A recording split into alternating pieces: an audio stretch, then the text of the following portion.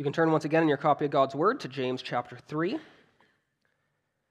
James chapter 3, we'll be considering verses 13 to 18 this evening. What might be considered, as I've looked at the book, really the highlight or the climax pinnacle of this book. A book which in many ways reflects the wisdom literature of the Old Testament, especially the book of Proverbs. And this is a call to wisdom, a call to heavenly wisdom. So let's give our attention to God's word from his servant James, chapter 3, starting in verse 13. Who is wise and understanding among you? By his good conduct, let him show his works in the meekness of wisdom. But if you have bitter jealousy and selfish ambition in your hearts, do not boast and be false to the truth. This is not the wisdom that comes down from above, but is earthly, unspiritual, demonic. For where jealousy and selfish ambition exist, there will be disorder and every vile practice. But the wisdom from above is first pure, then peaceable, gentle, open to reason, full of mercy and good fruits, impartial and sincere. And a harvest of righteousness is sown in peace by those who make peace. Amen. May the Lord bless us as we look to his word together. Now, it's not hard to imagine and consider the differences between a society that is marked by chaos and corruption, or society that's marked by righteousness, justice, and good order. Indeed, none of us want to live in the former. We would all want to live in the latter. And we look around and we can see where there is chaos in the world. We can see where there is corruption. And our text speaks of these states as the results of two different types of wisdom: the wisdom from above and the wisdom from below. Characteristics that might lead to disorder and every vile practice, or characteristics that lead to righteousness and peace. This text helps lay the foundations for a righteous, well-ordered society, a righteous life, a righteous family, and a righteous community. And this is what we want, right? This is what we're after, righteousness. And so we do well to pay attention to the differences between the wisdom from above and the wisdom from below. Worldly wisdom versus heavenly wisdom. And the main point this evening is simply this: that worldly wisdom leads to corruption and chaos, while heavenly wisdom leads to righteousness and peace. Look with me at verse 13. The text begins, "Who is wise and understanding among you? By his good conduct, let him show his works in the meekness of wisdom." Now, James is coming from this discussion of works that reveal true faith, preeminently the works of the tongue, how we speak of people. But he comes to this discussion of earthly versus heavenly wisdom. And continuing into chapter 4, he's going to continue with these themes of how wisdom in these two directions makes a difference in communities and interactions, in how we deal with one another. But this is an initial call to wisdom. He says, "Who is wise and understanding among you?" He's calling out for a wise one, much like in the Proverbs it'll say, "Who is wise? Where is the wise one?" And our hearts are supposed to respond, I want to be counted among one of those wise people. I want to be a wise one. And so if we're going to say that, here's what James would say: let him, by his good conduct, show his works in the meekness of wisdom. That is, he says, if you want to show wisdom, you show it by good conduct that's conducted in meekness. That is to say that a wise Christian displays good works in a gentle manner. The call is to wisdom. And this is the imperative in the text. This is what he says: show these wise works in meekness. And now he's going to compare and contrast for us. If we want to be these wise working people, we want to be careful to avoid the worldly wisdom, and we want to pursue the heavenly wisdom. So let's first consider the worldly wisdom. Look at verse 14. "If you have bitter jealousy and selfish ambition in your hearts, do not boast and be false to the truth. For this is not the wisdom that comes down from above, but is earthly, unspiritual, demonic. For where jealousy and selfish ambition exist, there will be disorder and every vile practice. So he's saying not all wisdom is created equal. There is an earthly wisdom that is unspiritual, fleshly, and he even calls it demonic. Demonic wisdom. And it's the demonic wisdom that leads to disorder and every vile practice. Disorder and evil deeds. The word for disorder here is a word for instability.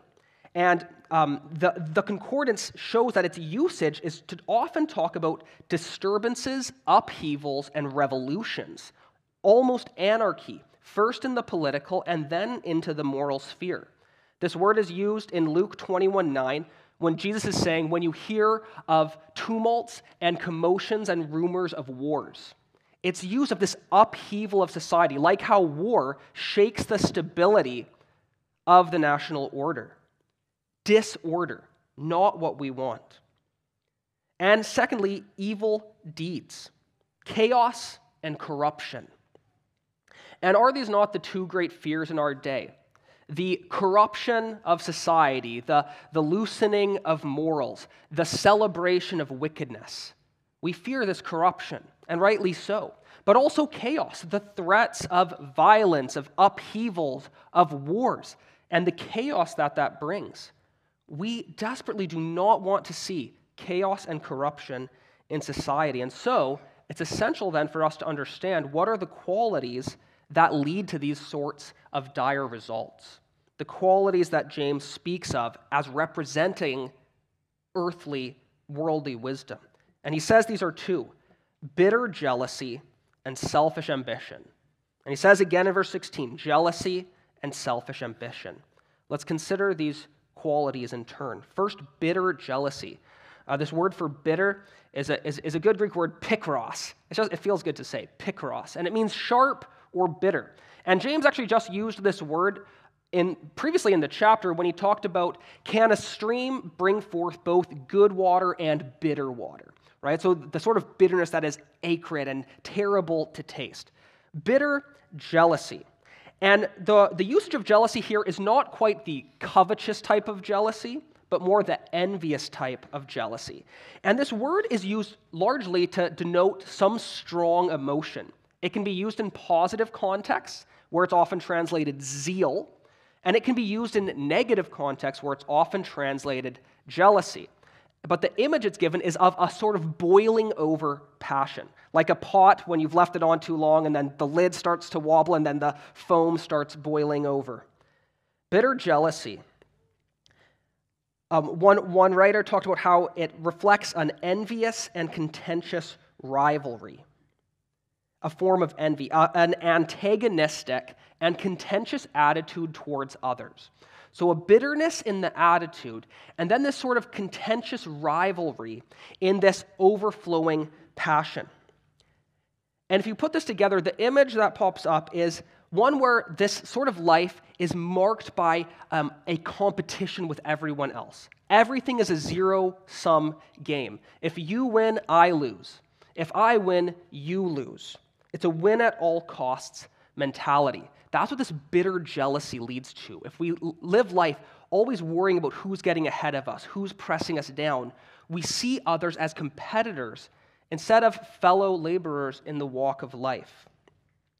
And this sort of bitter jealousy leads people to corrupting principles, right? Don't we see this clearly illustrated in sports, where there's an upfront competition, but that competitiveness leads and can lead to cheating. There's, Winter Olympics just passed. I don't think any of you guys watched it. I did because I'm Canadian, and we do good. But about a dozen years ago, a short track speed skater named Simon Cho, he was so competitive that he ended up tampering with the skates of some Canadians. So that's even worse. He tampered with the Canadian team's skates, bent them, so that as the race went on, they lost their grip and lost the race.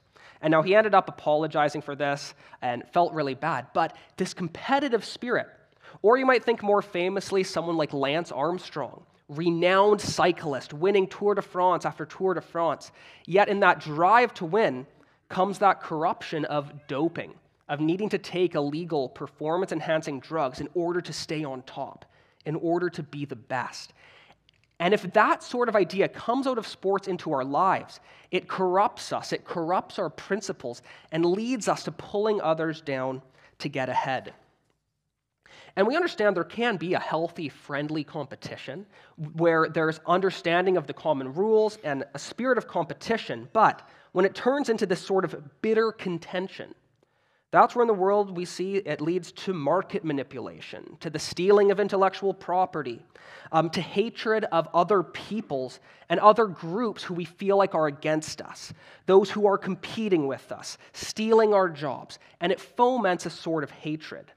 And this is the attitude that is used to stoke up wars, that we as a country have gotten a bad deal. The other nations around us have come against us. They're allied against us.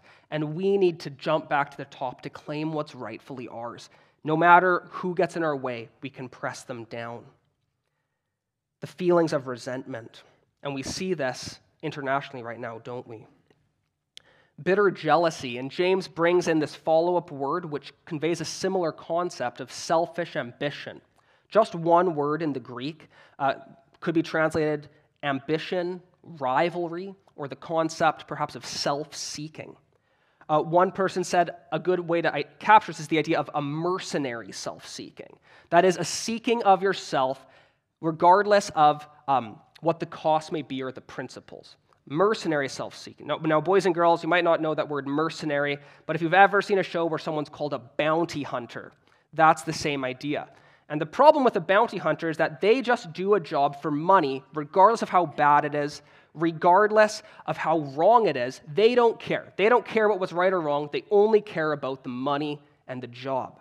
And that's what this word is mentioning. It's that we just want what we want so bad that we'll do whatever it takes to get it. Whatever rules we have to break, whatever people we have to hurt. I deserve it, I want it, and it'll be mine. It's an ends justify the means approach. And this sort of bitter envy and self-centered ambition is evident all around us. And we need to train ourselves as we're staying abreast of current events, as we're engaging in ideas and dialogues. We really want to be cognizant to notice where these qualities are popping up.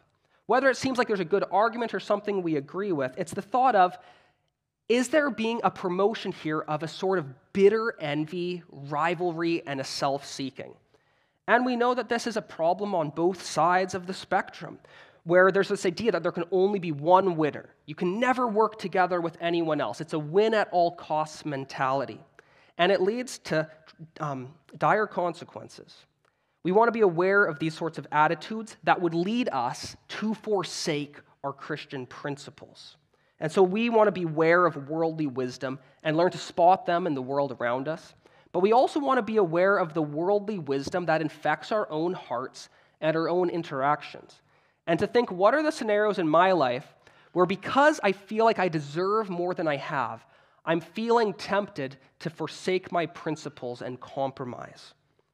Think of some potential examples. You might say to yourself, well, I got my college degree, I worked hard on it, and I don't yet have the job I think I deserve, so I think I'll just lie on my resume, say I know how to use Excel when I don't, and in my job interview I'll fudge things a bit because I think I deserve that job. Or maybe it's, I think I deserve the same size of house and same quality of car as my neighbor here, and so in order to get it, it doesn't matter if I put my family in crippling debt because this is what I deserve. Or perhaps, life has treated me unfairly. I've had really difficult times of suffering, and therefore I think I deserve the release or pleasure that narcotics can provide me, that alcohol can provide me. I deserve it because life has been hard. Or maybe it's my marriage is terrible. I've been hard done by, and so I'll take and find the sexual pleasure I want wherever I want because I deserve it. Whenever we feel like we have a justification for our selfish behavior, we're in grave danger of falling to this worldly wisdom of bitter envy and self-seeking. But in contrast to this worldly wisdom that produces corruption and chaos, we want to look at the heavenly wisdom that leads to righteous order and peace. Look at verse 17. But the wisdom from above is first pure, then peaceable, gentle, open to reason, full of mercy and good fruits, impartial and sincere. And a harvest of righteousness is sown in peace by those who make peace. James here gives us 8 characteristics of heavenly wisdom. And he tells us that when these 8 characteristics are practiced, here's what's going to be the result: righteous order and peace. But notice, first of all, where does this wisdom come from? Well, he says it's the wisdom that is from above. Remember, James in chapter 1, he said, every good and perfect gift comes from above, from the Father of lights. That is, wisdom comes from God. And therefore, it is God to whom we go to find this wisdom. Or as Paul said in Colossians 3, 1-2, that we're to seek the things that are above, where Christ is seated at the right hand of God, to set our minds on things that are above and not on things on the earth. And when we recognize that the wisdom of God comes from above, there's an implicit humility there, because we're saying that we don't have the wisdom. We don't have it here below. We need to find it from above. Wisdom comes from God. And therefore, this wisdom reflects the quality and character of God in these 8 traits.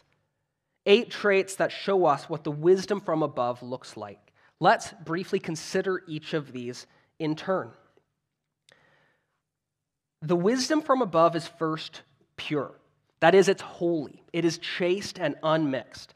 And a pure person is one who is above reproach, not living intentionally in any unrepentant sin. The wisdom from above, secondly, is peaceable. That is, it's both peace-loving, peace-seeking, and peace-producing. And you see, a peaceable person is not a pot-stirrer, not an aggravator, not someone who celebrates driving others crazy. And young people, it's someone who's not a troll, someone who doesn't want to troll and stir up strife and dissension for the fun of it. The wisdom from above is thirdly gentle. It's meek, forbearing, and moderate. And a gentle person is one who turns the other cheek, who doesn't repay evil for evil, but is always ready to de-escalate and to pacify a situation. Fourthly, the wisdom from above is open to reason. That is, it is reasonable, compliant, and ready to obey. A reasonable person is persuadable, not stubborn, not closed-minded and stuck in their ways, not resisting for the sake of resisting. The wisdom from above is full of mercy. That is, a heart of compassion. For a merciful person activates compassion in the meeting of felt needs. Compassion that moves them to alleviate stress, to bring healing and wholeness in the world, just like Jesus did. Sixthly, it's full of good fruits, that is, good deeds. And a fruitful person is one concerned with doing good to all in all spheres of life. It's impartial, that is, unwavering, without dubiousness. It's unambiguous.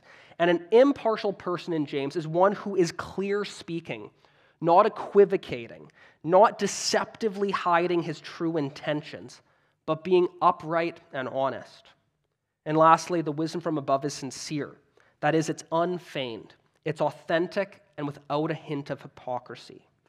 A sincere person is not a faker, not one who is merely seeking external approval while covering a darker heart, but one motivated by love for God and for others, not the praises of men.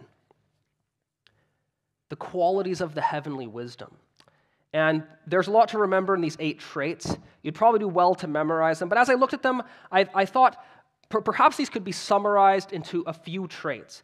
And although it is risky to try to condense Scripture to be more helpful, and like I said, memorize all 8 qualities. But for myself, I found it helpful to think of the sort of groupings of these qualities that seem to go together.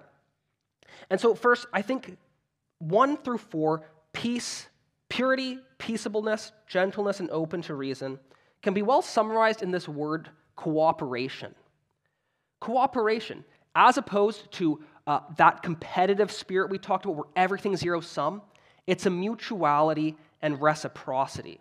And so if we want to be people that display this sort of cooperative heart, here's what it might look like. That our questions to ask ourselves, that is, in discussions online, in disagreements with my parents or with my spouse, am I someone who's escalating the situation?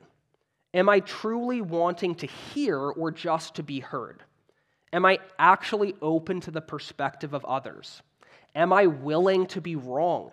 Am I pursuing peace or starting a fight? Because we want to be gentle and persuadable as we cooperate for the good of others. And so what's your focus? Is it on being right or making things right? Do you want to just win, or would you love to see everybody win? The person practicing heavenly wisdom will be marked by cooperation. That is a concern for mutual benefit and reciprocity. And secondly, when we think of mercy and good fruits, we think of the word compassion. The wise person is cooperative and compassionate. And so when we question ourselves for compassion in our hearts, we think, what is my general disposition towards my neighbors, especially to the poor and the suffering? Do I really care? Do I spend time actually putting myself in their shoes? Do I desire to do what I can for their good? Or do I use other people's personal failings and bad decisions as an excuse to not show mercy? When presented with an opportunity to give and share and spend of myself, is my natural inclination to be tight-fisted or open-handed? Do I perhaps use stewardship as an excuse to not be generous? And the person practicing heavenly wisdom will be marked by compassionate generosity. Generosity with their time, with their talents, and with their treasure. The person showing heavenly wisdom shows forth cooperation, compassion, and lastly, credibility, being impartial and sincere. And we ask ourselves, how do we present ourselves to the world? Do we present a credible witness? So we ask, am I trying to cultivate a dishonest image of myself, whether in real life or online? Am I trying to use cunning and manipulation to get others to do what I want instead of being forthright? Am I prone to using threats? Am I prone to using anger? Am I prone to using complaining? Am I prone to using emotionalism? Am I prone to using deception and half-truths? All these being tools that we would use to subtly convince people to do what we want them to do, instead of simply being calmly honest, open, and accepting the outcomes, whatever they may be. Do I resist showing the sort of weakness and vulnerability required in expressing my true needs, my true concerns?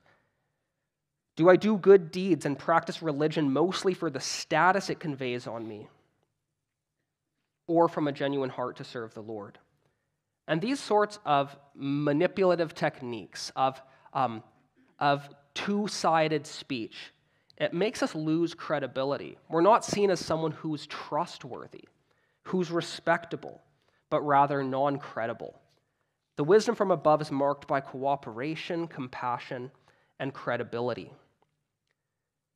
And the result of the sort of heavenly wisdom James describes for us is shown in verse 18. A harvest of righteousness is sown in peace by those who make peace. This sort of righteousness is likened to sowing seeds in the ground. As we seek to practice these sort of spiritual qualities in our lives, it's as if everywhere we go, there is seeds being sown in the ground. And as they grow, the harvest, the fruit on them, is righteousness, justice. And the idea of righteousness is sometimes easier to think of as just the idea of rightness. What do we want that's wrong to be made right? Righteousness is making what's wrong with this world right. And there's much wrong with us. There's much wrong in the world. And we want to see a harvest of rightness everywhere we go, being made right with God, being made right with one another. There's much going on, much going wrong, and if we're to see this real rightness in the world, we want to start sowing this heavenly wisdom, being marked by all the qualities James has shown us. And so the final question then for us is, how do we attain this heavenly wisdom? How might we grow up into these qualities? How can we be these sorts of peacemakers sowing this harvest of righteousness? Can we go up to heaven and find them? Well, we don't need to go up to heaven because the wisdom of heaven has already come down to us. Jesus is called the wisdom from God. He became to us wisdom. And we didn't have to run far away, but he came right to us to first declare to us the wise ways of God, to model them in his life, and then in his death to purchase the wisdom that we would never truly have. And Jesus, he's marked by this heavenly wisdom in this passage. He didn't aggressively, competitively seek his own. The scripture says he could have called 10,000 angels to rescue him, and yet he submitted. He gave up his power and came to lay down his life for sinners like you and me. And you see, the big problem is that the first competitive, selfish, envious relationship is the relationship of us to God. We naturally want to be the rulers of our lives. We naturally don't want God to be telling us what to do, but we want to claw to the top. We want the knowledge. We want the control. We want the say in how to govern our lives. But Jesus shows us a better way. He invites us to learn from him, to take his yoke upon us, that easy, light yoke, to submit to his rule, to trust his sacrifice and acknowledge his lordship. For before we can truly grow into this heavenly wisdom ourselves, we must first acknowledge the true heavenly wisdom, which is Jesus Christ of Nazareth, the Son of God and our Lord. And as people that have put our trust in Christ, we find Christ to be for us, as Colossians 1 says, wisdom, righteousness, sanctification, and redemption. The one who enables us by the Spirit more and more to grow up into these qualities of heavenly wisdom. In many ways, these 8 qualities resemble the fruit of the Spirit that we've been hearing about in the evening services, because it is the fruit that the Spirit works within us. The Spirit Jesus sent to transform us into his likeness. And so as we want to pursue heavenly wisdom and flee worldly wisdom, we must do it in prayerful dependence on the Holy Spirit's work in our hearts. So let's be people that are daily calling on the Spirit to transform us, to enlighten our minds, to guide our feet, that we might be a people marked by heavenly, Christ-like wisdom. Let's pray. Heavenly Father, we know that in so many ways we fall short and will continue to fall short. And we thank you for that grace, the grace that is always there to catch us when we fall, the grace that will never fail, the grace that doesn't run out even when we're at our worst. And when we were at our worst, God, you did your best for us. You gave us your Son. There was no greater gift. And we thank you for the wisdom of Christ. And we pray that we would find him to be our true wisdom, and that we would walk in his ways, serve him with our all, and reflect before a watching world that there is a true wisdom from above, and it's not found in the ways of earth. So bless your people and strengthen them to well bear the name of Christ. For his sake we pray. Amen.